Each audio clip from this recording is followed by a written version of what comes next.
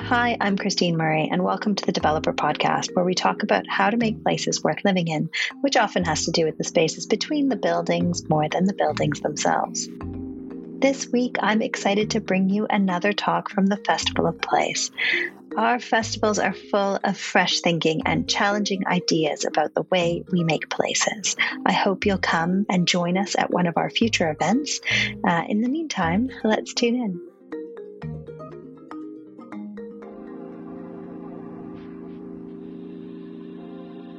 Hi, everyone, and welcome to this session. It's my great pleasure to be joined on stage by Roger Wade, the founder and CEO of Boxpark.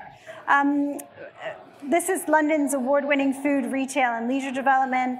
Roger started Boxfresh, the original British streetwear brand, after graduating from university, and grew it from a market stall to an international brand selling in 12 different countries. And after forming his own brand consultancy, he went on to transform that patch of land in Shoreditch that we know that became Boxpark. Boxpark is now since opened in Wembley Park and other placemaking locations, and is set to expand across the country now with some new projects, which I know we're going to talk about. But one of the reasons I wanted to talk to Roger is I know he's really passionate about the future of our high streets, the future of places, and of course we are going through a long-standing conversation about retail and changing retail, about online influence of retail, and I think we're going to tap into some of those questions here. We're also going to have an opportunity for you to ask some questions as well. But, you know, I think, Roger, for those who don't know you or your story, I think it would be really interesting to talk about your connection to place. And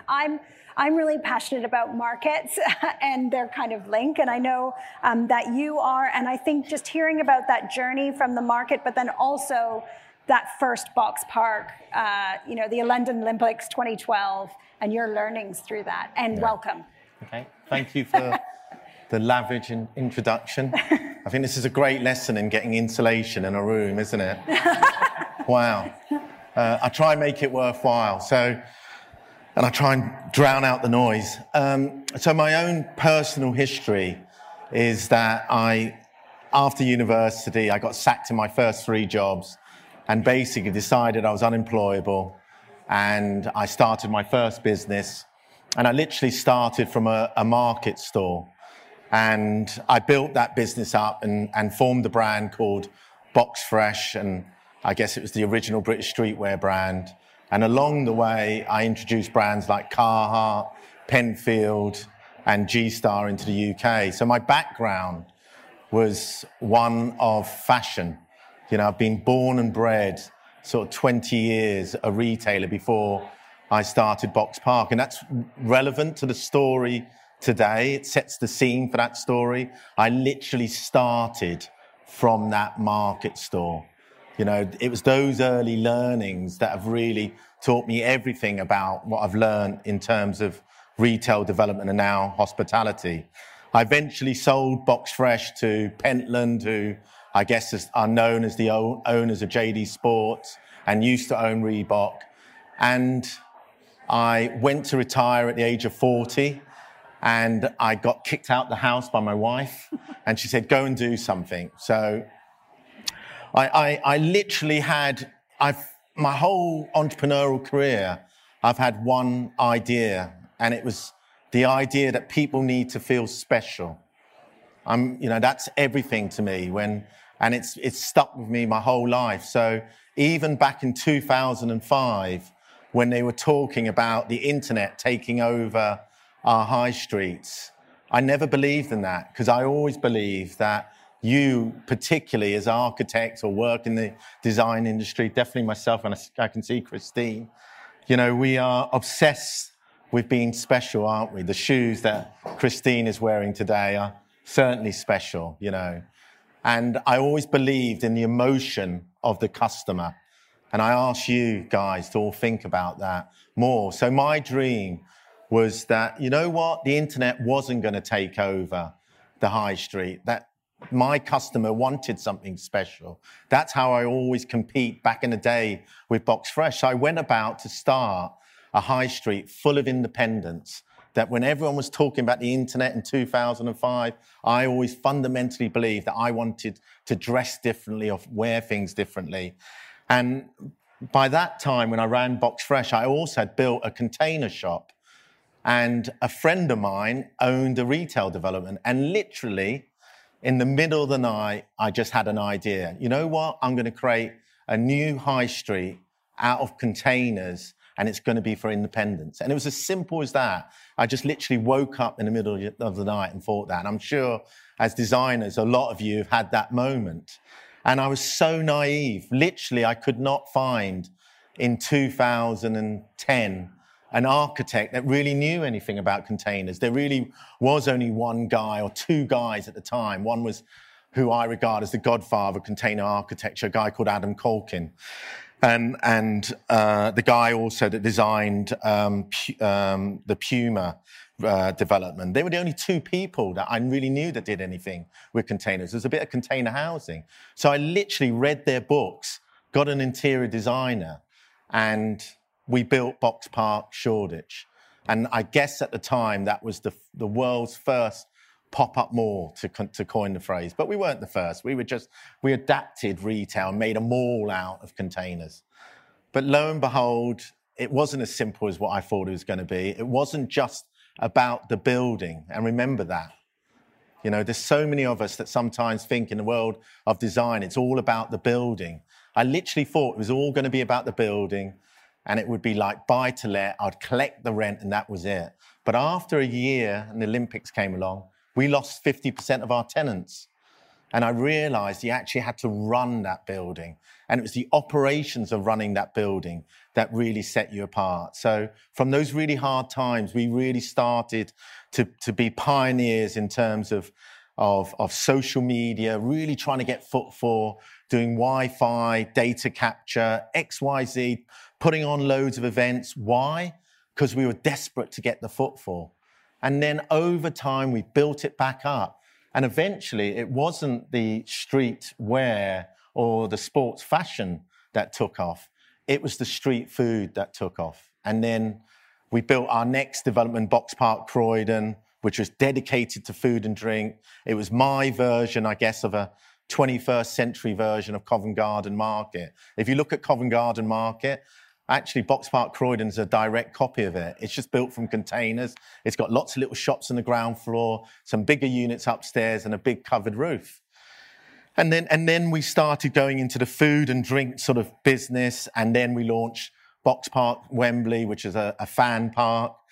And now we hope to roll out another dozen box parks and box halls over the next 5 years. But I'm just saying that to give you my journey and why I'm so passionate about the high street and why I'm so concerned about the high street, the future of hospitality.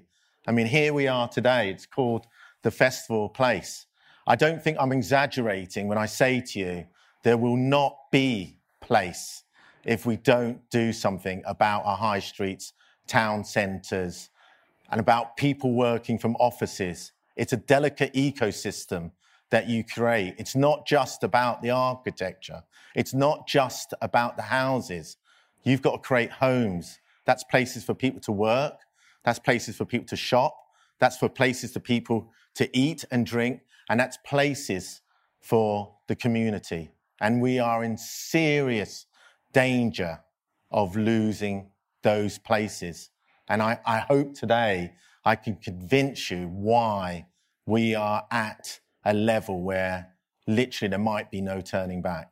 So let's dig into that right now. So what is it that you're seeing?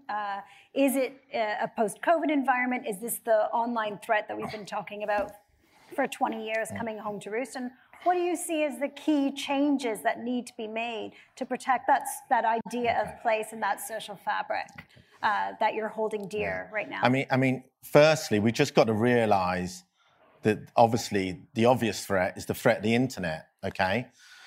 So let's just talk about the threat. And it's not just Amazon. It's also the threat of delivery. It's the threat of Deliveroo. You don't think Deliveroo or Just Eat or Uber Eats affect the restaurant on the high street? I can tell you it does, because you've got these dark kitchens now, okay? So the real concern, I've sat in on some advisory boards for the government, and there's definitely whisperings amongst the government that you can not save the high street. The high street and town centres are beyond saving. I've never heard anything so ridiculous in my life, I'll be frank. Going back to what I said way at the beginning about feeling special, I like going into that shop, touching the fabric, trying it on. You know, if you look at someone like Apple, they realize the importance of physical retail in terms of showing their product, because you could demonstrate the Apple Watch that I've got on. If you're going to buy a Tesla, why did they launch it in Westfield shopping centres? Because more people could go see their cars and actually touch and feel them. Because you couldn't replace the 360-degree feel that you get when you physically touch something in store with online. So the problem that exists at the moment is, firstly, we've got to create a level playing field with online. And that doesn't exist. So we need to get rid of the archaic business rates, you know, that exist in this country. You know, at the moment, you're only seeing a tip of the iceberg when it comes to the shop closures. There is a rent enforcement moratorium. Effectively, that means no landlord can kick any tenant out because of non-payment of rent. The government did absolutely zero to help any tenants when it came to rent. It did something on the salary side of things, but it did nothing on rent. So all these tenants have got all these accrued rents, and basically they won't be able to pay it. And come the end of March, you're going to see a 5-fold, 10-fold increase on closures of retail outlets. And you're already seeing high streets like that. If you look at somewhere like where I'm from, Brighton Hove, Churchill Square Centre is half open. You know, they've lost Debenhams. You know, if you don't think that this is an existential event, the best performing store, one of the best performing stores in the world, has recently closed. Does anyone know what it is? It was Topshop, Oxford Circus. 5 years ago, 10 years ago, no one would have dreamed that store would have closed. It was the best performing store. Guess what? It has closed, okay? So we need to address what are the fundamental issues with our high streets and town centres, which is, firstly, we need to create a level playing field. And that is, look, if you've got Amazon Shed in the middle of nowhere, trust me, they're not paying business rates to the level that the high street retailer is. Gap has just pulled out of every single store in the UK and replaced it with online. Foolish them, by the way, you know. But we need to create that level playing field for the high street, for restaurateurs, for hospitality to survive. And that means not evaluating business rates, a complete overhaul of business rates to create a level playing field with online. And it's not just that. It's corporation tax. Amazon recently, I think, posted an additional, I don't know, was it 2 billion in extra sales? They paid 2% corporation tax. But yet you've got Joe Little Independent paying 20% corporation tax on a $250,000 turnover. Is that fair? Do you think that those stores can survive? So they haven't got the environment in which they can survive. So we've got a series of events happening in the same way we've got it with climate change that are creating an existential event for high streets. We've got business rates pressure. You can't compete with Amazon when it comes to corporation tax. You've got the rent enforcement moratorium. You've got now lack of staff, the effect of COVID and Brexit. God knows we're not allowed to mention the B word, but the reality is I went into my pret-a-manger today and they were saying to me, a pret-a-manger that was absolutely packed, had great service, and they were saying to me, we can't get the staff now. We can't even get enough staff in our kitchen. And that's the best guy in the industry. That's how bad the problem is. So you get people saying that actually, like apparently some of the government ministers, you can't save physical retail. Bullshit. I've been in the industry 30 years. I've worked for some of the biggest retailers, consulted for some of the biggest retailers, JD Sports, Superdry, you know. I know great retailers in terms of Sir Stuart Rose, Justin King, Sir Charles Dunson was my chairman. We can compete because there's three things about retail. We try to make it really complex, but there's actually only three things. One is content, and you've got to have the best content in the world. And the reality is physical retail can show content better than anyone else. That Apple story, the touching the watch, X, Y, Z. So actually physical retail competes with online when it comes to showing content. Then driving traffic is the next important thing with retail. Well, traffic is really expensive online now to stand out online with Google Pay and, Google AdWords or whatever. That actually you can create some of the most cost-effective traffic through in-store. You can have a pop-up event. You can have Instagrammers come down and talk about your event. They can really create fantastic, cost-efficient footfall. And then finally, you can have the best content in the world, the best traffic in the world. But if you don't convert that customer that comes into the store, that touches that garment, then it's useless. Well, actually, physical retail can convert 10 times better than online retail. So it's not unusual when it comes to online retail, you convert 1 in every 100 customers. In store, we're talking about 1 in 10. So why am I saying this all to you? I'm saying to you that the high streets, the town centres, the centres of our community don't need to die. They can exist. My office in Brighton is in the lanes. It's a thriving, retail area, loads of shops, loads of fantastic independents, We can do it, but we need to create the right circumstances for physical retail, for hospitality, for in-store to survive. And I'm just saying to you guys, as people that celebrate place, you need to fight this battle. You need to stress the importance when it comes to place. I heard you had Roger Madeline here today. David Partridge from Argent. Why did they build Cold Drops Yard? They understood this. They understood the importance of physical retail, hospitality, colleges, public spaces, offices, and residential, and how is this interconnected, delicate ecosystem that if you remove one element out of that ecosystem, you threaten the entire ecosystem. If you don't have office workers anymore, you won't have people going into shops or restaurants at lunchtime. If you don't have shops and restaurants in those areas, the office workers don't want to live in those areas. It's not just about great architecture, cheap housing. It's about the places that we create. I want to invite you to put up your hands if you have questions for Roger at this point, or to start thinking about it. So at any point, if you guys have a question to ask. But I have loads because, Roger, you're going to ask you a question, and then I've only got 2 questions in so far, so it's brilliant to hear all of that. And I think your passion for physical retail is really important. I want to pick your brain a little bit around independence, because a lot of people see the independent shop as really key to creating that unique sense of place, because it is a one-off and you want to go to this. But independents also are seen as incredibly volatile or fragile, or perhaps they can't.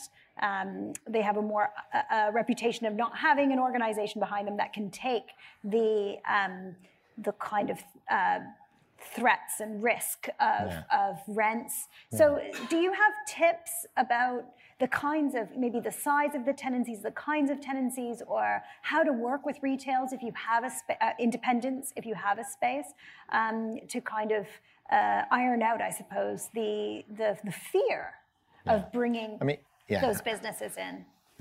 Don't ask too big a question, because I've got too small a mind, so I can only deal with simple questions. So it's no different than when some of you guys just set up your first business. When you're a small business, you don't have the infrastructure to survive.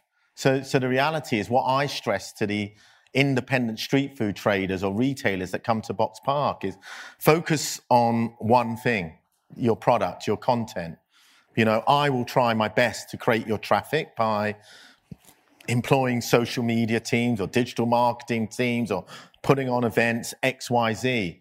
focus on the core thing that you need to do. So I think firstly, we need to create environments in which they're supported in some of the things that you need to do well. The reality is, when you have a small business, you can't afford to just be good at one thing.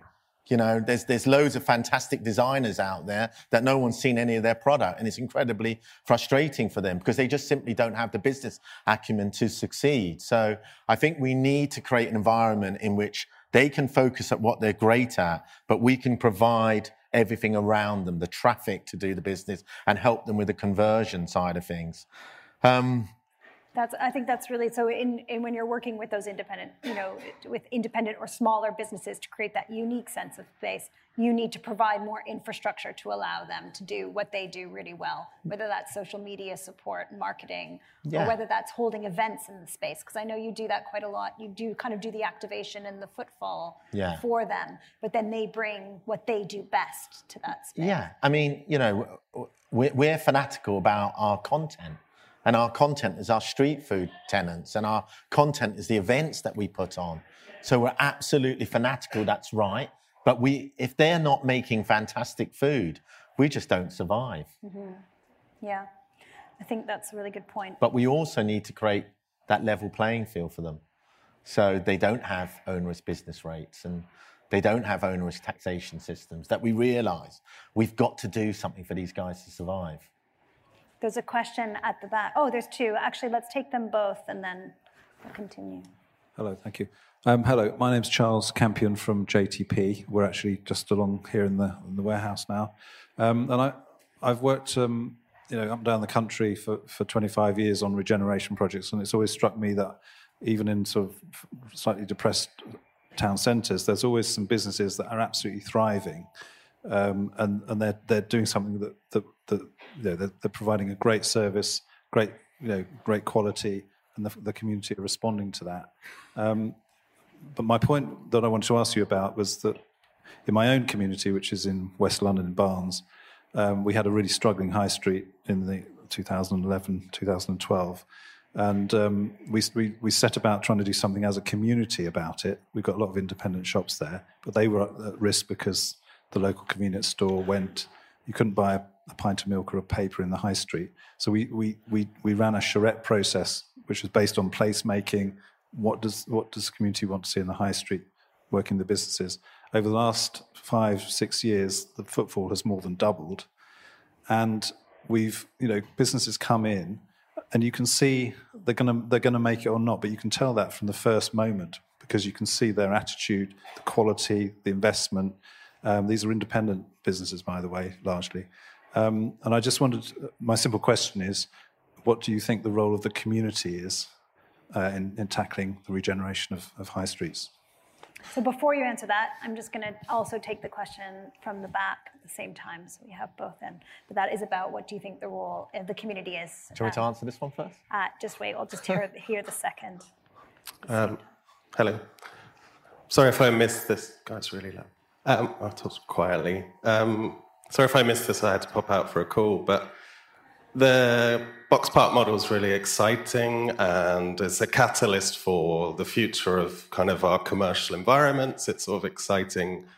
I wonder, with the decline in the bigger department stores, retail buildings, how transferable is that model to the existing infrastructure on our high streets, providing a canvas for the independents in these existing buildings and how that might work to revitalise the high street? Got it. Okay. So what is the role of the community? Yeah. I mean, firstly, I congratulate you on your participation with your local community and giving something back. And community is everything. It's not a convenient buzzword. You get so many development companies that stand up on stage and produce a beautiful brochure and they talk about placemaking and they build a building and then they bugger off. And we stay in our environment. So I think that community is everything because it's good business. If you don't have a good community, you don't have people coming to see you all the time and buying the products that you've got. So you've got to create something that the local community want, and it's absolutely key to the success of that of that development that you do. But at the same time, it's not just going to be the fault of getting the local community involved that's going to be enough. I wish it could be. We have to realize that we're undergoing a period of incredible change that maybe we cannot come back from. And unless we do something to level that playing field, unless we do something to make sure that small independent and barns that might be selling some paper stationery can survive against Amazon, then I'm sorry, I don't see a future. So we've got to create that level playing field. And, I personally, and I'm sure a lot of you guys share the same belief that, we don't want to have the Jeff Bezos world where we're all sitting around a dining table, looking at our iPad, probably ordering our food, and the next minute a drone comes flying in with my Deliveroo or whatever it is, or he's probably going to take that over. But I don't want that future. Slip my wrist if that's my future. I want to go to an Italian piazza and have a fantastic, vongole and a lovely glass of Chianti and speak to my friends and enjoy the local community and the local street act. So I think that's in answer to your question, but I applaud the fact that you're actually putting something back in your local community. Just a sec, because I want to take I just want to answer the other one, and then we'll I'm not good at thinking about multiple answers because I'm a man, but I've got the point. Okay.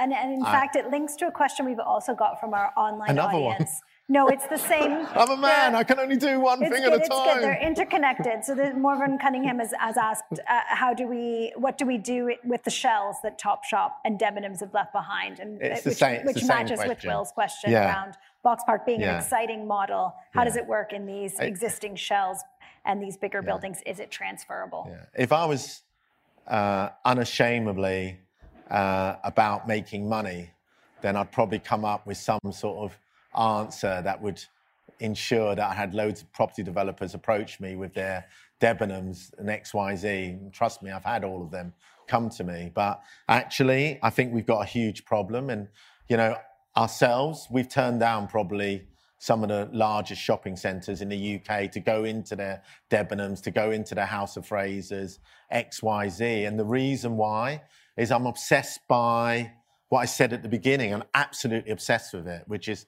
I want to be special to my customer. And I don't think being special to your customer is going into a shopping centre and, being right next to McDonald's or, Next, and then they pop in and have a street food experience. For me, I want to build environments that make people feel really excited. So the environment really matters to me. And also, just going back to an earlier question, you've got to be, nowadays, to succeed in this world, you can't afford to just be good at one thing, can you? You just got to be great at everything, which is really annoying. So, you've got to have good architecture, you've got to have great content, you've got to have great operations, you've got to make sure the environment is fantastic. So you can't compromise on one thing. So if anything, we are going more upmarket. We're launching a new version of Boxpark, which is for smaller sort of existing spaces rather than us building them out. It's called Box Hall. So we might go into like a beautiful shed like this and build out in a 10 to 20,000 square foot. But that's because we want to keep moving it forward. That's all. You can't, the days in which you could have a 5-year business plan and go, that's my business plan, I'm rolling them out, they're over. So you're not against existing buildings or reusing existing buildings, but that specialness remains really important to you. Yeah, I'm not against... Not any building, not any shell. No, I've done, as I said, I don't... Topshop, Oxford Street? I got offered it, but maybe that one, that's quite a nice building though, it's right next to Nighttown. But, would I go into a shopping centre where it was underpinned by Debenhams and House of Fraser? Probably not. And I've been offered a lot of them. I think you've got to create special places, that's all, That's what my emotional intelligence tells me or tries to tell me. That's another thing. Can I just sort of just talk about it? Because I'm sort of want to, I hope we're not boring you, but I'm actually trying to really give you something here of my, it's, from running a fashion brand, I was used to making 1,000 products a year, and to ever copy anyone was like a cardinal sin, or the guys from Duffers of St. George might beat me up or something. So we didn't copy anyone. So, we were always, when you're doing that, And like you guys, when you're designing, you have to trust your emotional intelligence. Don't let anyone ever knock that out of you, ever. You know, it's not designing by numbers. It's not spreadsheets. Always be in tune with your emotions and believe in your emotions. And that eureka moment that we spoke about earlier was born out of trusting my emotion. Oh, if I think this is going to be good, I'm pretty confident in myself that it will be good. And you all need to share that with whatever you do. That sort of being in touch with the emotional side of you. Because trust me, when a customer comes to buy something in your store or comes into your restaurant, they don't look at a database or an algorithm or a spreadsheet. They just trust their feelings. Oh, what a lovely environment, you know. The food tastes lovely, or what a great service. Not, you know, oh, the price points are absolutely perfect or something. Can I ask you about copycats? Because Boxpark is something that's been very widely copied by anyone with a but I parking copied. lot. You also copied? I was influenced by container housing out in Amsterdam. It was there 5 years before. I just made it out of retail. All right, I did something different, which building 5 blocks. Adam Colkin made a whole book called Quick Build on container architecture. So, you know, I don't, maybe I didn't use the word, I hate to use the word copy. I was strongly influenced by other container architects who were in the world of container architecture. I didn't come up with it. They already exist, you know, so, but I just adapted it and just brought it to another world that it didn't exist before, you know. So you feel quite comfortable with those developments, or you feel, is it a compliment? You know, when I was younger, I was a complete tosser because I was so full of ego and just, you know, and as I've got older, I've really tried to lose that ego and, you know, I don't need the ego to say, we did this, we did that. I just, you know, that doesn't matter to me now. You know, people run businesses. When I was young, I ran it for my ego. And actually, I've become a better businessman when I sort of now run it, you know, for my employees, myself, and my family. I know the reason why I want to run it. And I really am working hard on my ego side of things. So I think that goes back to your ego, you know, oh, I invented it, it's mine, I'm really upset. No, I'm not. I wanted to ask about COVID.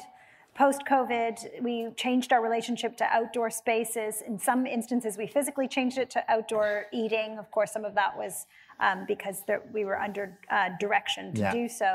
But has that changed your connection to bringing nature into Boxpark? It hasn't been closely associated with greenery or planting, or I don't know. Are you interested in those outdoor areas? Are they important to you? I think we tried to bring an urban part to Shoreditch, and I think creating outdoor spaces for us has always been quite a big point. You know, I must admit we're not the best green fingers, so we had some troubles with some plants. But trust me, we've had some Malaysian birch there in the past, but unfortunately it died on us. So we want to create an urban park, and it's in the name, Boxpark, and it is absolutely fundamental to what we do. And you know, with Box Hall in Bristol, we're building directly on the canal, and you know, we've got a lovely outside space. We probably wouldn't go anywhere now without having that outside space. So, you know, the physical space is everything, but it's just one thing.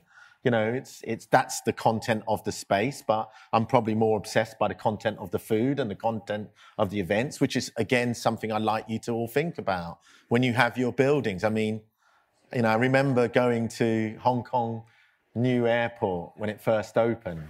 I forget what it is. What's the name of it again? Does anyone remember? The new one that was out in the island. Mega project. They said the British government actually did it deliberately so they could take the money out of Hong Kong. But I remember going there, and I'm not going to get any help here, but it's famous architect that designed it, one of the famous ones. And they handed it over to the Hong Kong Chinese, and they put in all these really horrible little food concessions in there, and it looked absolutely terrible. And I remember thinking to myself, God, if I was that architect, I'd be absolutely doing my nut, because there's this beautiful building, and then the Hong Kong Chinese have just gone and put this little cheap little, like, you know, food outlet just there. But again, that's the content. You know, being obsessed about content is everything for me. Well, I share that. I'm very obsessed with content as well. So I'm always saying, well, it's fine. I'm really glad you built a nice website, but what are you going to put on it? So Exactly. Share your obsession there. There's 2 questions. We'll take them both. So if we can hear, yes, go ahead. Hi, Mary Helen from 4th Street. I'm just wondering, I think we're all feeling the sting of expansion and decline of retail at the moment and sort of looking into the future and seeing what's next. So I'm sort of wondering, how do you feel that you're able to future-proof your developments and sort of stay current? And I guess what's next for container parks in that field? Yeah, I'm not so sure it's going to be container parks, because I just feel as that sort of idea has been a little bit rinsed. And I've done that, and in the same way with Box Fresh, we'd move on each season. I'm sort of, when we built Boxpark Wembley, I sort of got obsessed with the idea of creating the most beautiful industrial unit. So, and showing that actually the beauty was not the building itself, but the content within the building in a way, and that you could actually have the most basic structure in order to be successful. So for me, it's to constantly evolve, to enjoy my work, to come up with new concepts, to be constantly challenged, to realize that the world is changing so quick. You can't rest on your laurels at all. You've got to keep moving on. You've got to keep doing the next thing. So our next thing is we're really going into leisure in a big way. So that's like your axe throwing, which I don't know if anyone's done it. It's actually good. Yeah. Pop golf, your batting cages, and I'm trying to create the perfect night out. But how am I future-proof? Well, I just believe that people want to eat, drink, and play. So that's all I'm going to do. Eat, drink, and play, and I'm going to do it, hopefully, better than anyone else, I want to talk about something else, actually. I completely forgot about it. It's a really important point, okay, which is, here I am sort of moaning about the sort of creating of a level playing field. I'd also like to have a moan at retailers and actually say what we're not doing well, and what we're not doing well is embracing technology, and it is so annoying. Imagine if Amazon set up a store, they have actually, and they actually took no data on the customer. They'd be going, are you crazy? It starts with data. Well, 99.9% of all physical retailers, maybe with exception of restaurants taking pre-bookings or event venues taking sign-ups or pre-tickets, don't know anything of their customer. Their customer walks into that store and walks out, and they know nothing. They don't know who the customer... Can you explain the difference with what happens at a box park that's different to that? Because presumably your customers walk in, but how do you know that customer? Okay, so that was us. And then, again, through... luck, through COVID. Failure. You always say through failure. Through failure, 100%. All of our greatest inventions have been through failure. That through COVID, we had to do the NHS tracing thing. Well, I was straight away really skeptical about that. I was thinking, government trick. They're going to ping all my customers. I'm going to get no customers. So I refused to have that. Maybe you don't want to record that. Okay, so too late. Oh shit! So we created our own track and trace, which was the Boxpark black card. So every single customer that came to Boxpark during that period, because our customers were young and they were really worried about track and trace.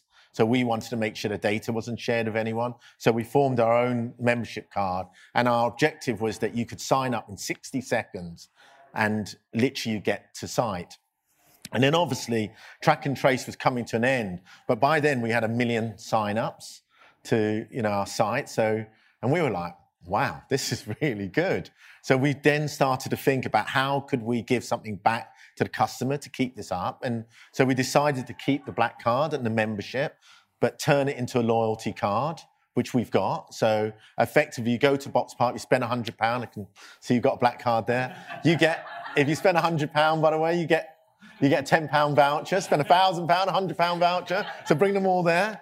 And so we turned it into a loyalty card. And now when you sign up for a black card, you also you get a free drink the minute you sign up. But that now gives us full visibility in our customer. Who is coming? When are they coming? X, Y, Z. And then the government then they actually rolled out 3 things that we actually thought, wow, they're actually quite good. The next thing was they demanded that we did mobile ordering. So we developed a mobile ordering app. And then we were like, wow, this is actually quite good. You can order from table. Well, now not only do we know the customers, but we know what they're ordering, and when they're ordering it.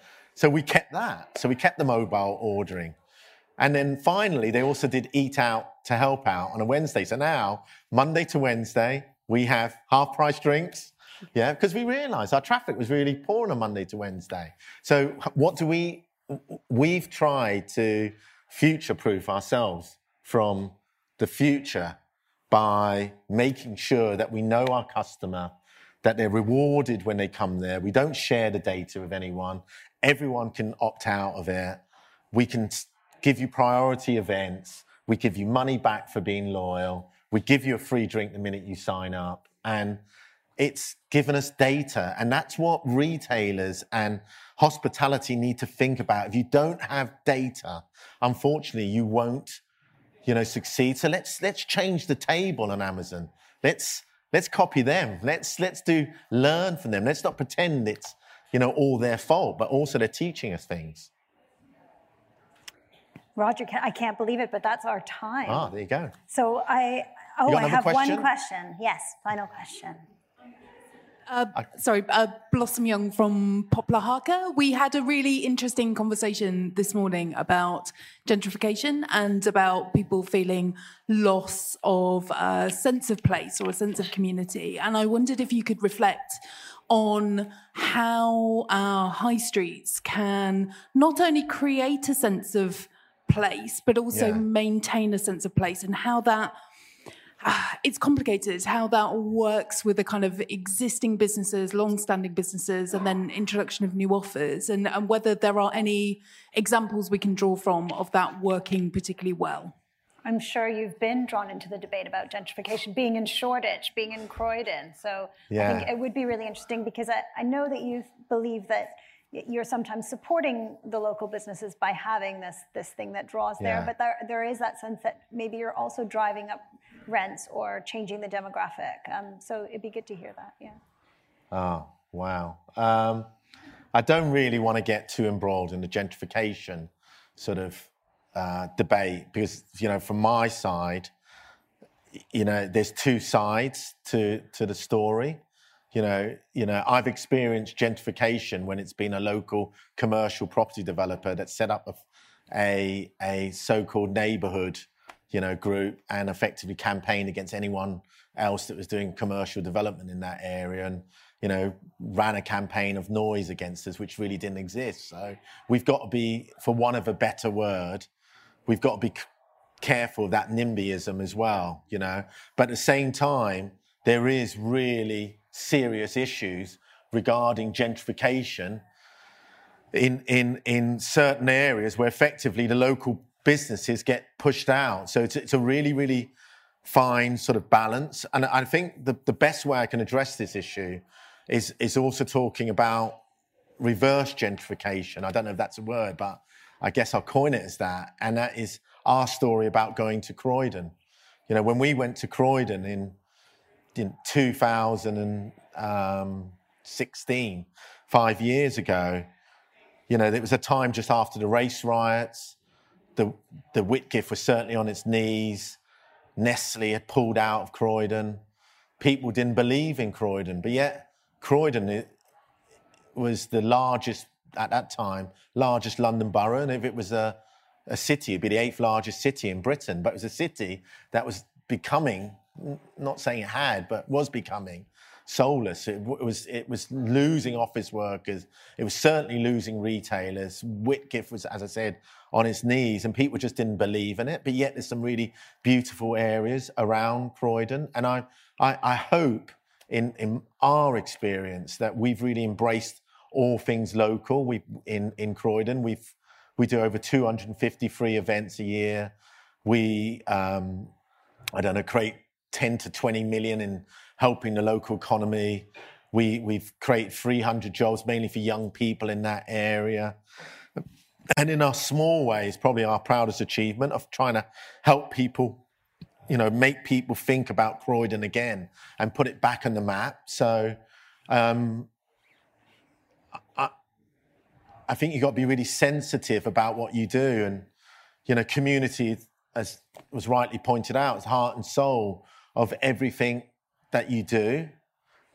It's good business, but we've got to be careful sometimes that the word gentrification is not just thrown around.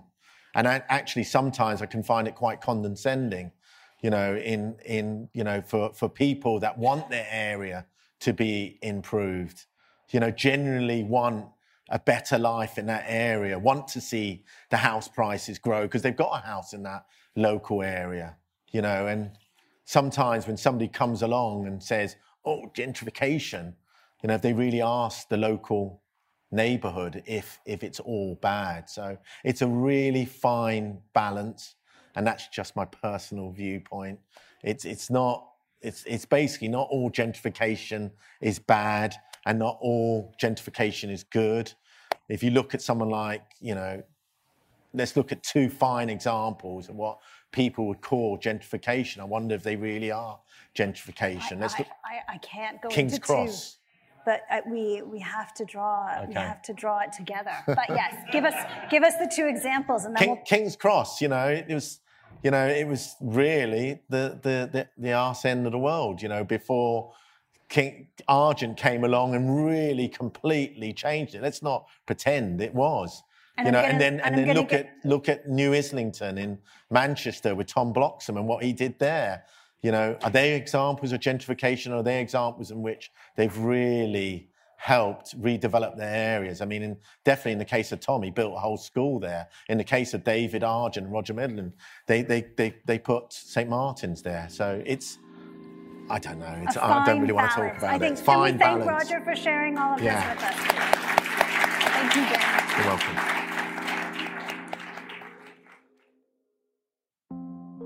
Thanks for listening. Our podcast is produced by Simon Mercer with music by Fortet. If you like what you hear, you can support us on Patreon at patreon.com/thedeveloperuk. You can sign up to our newsletter on our website, thedeveloper.live, and check out our live events on making more sustainable and equitable places at festivalofplace.co.uk. Thanks a lot. See you next time.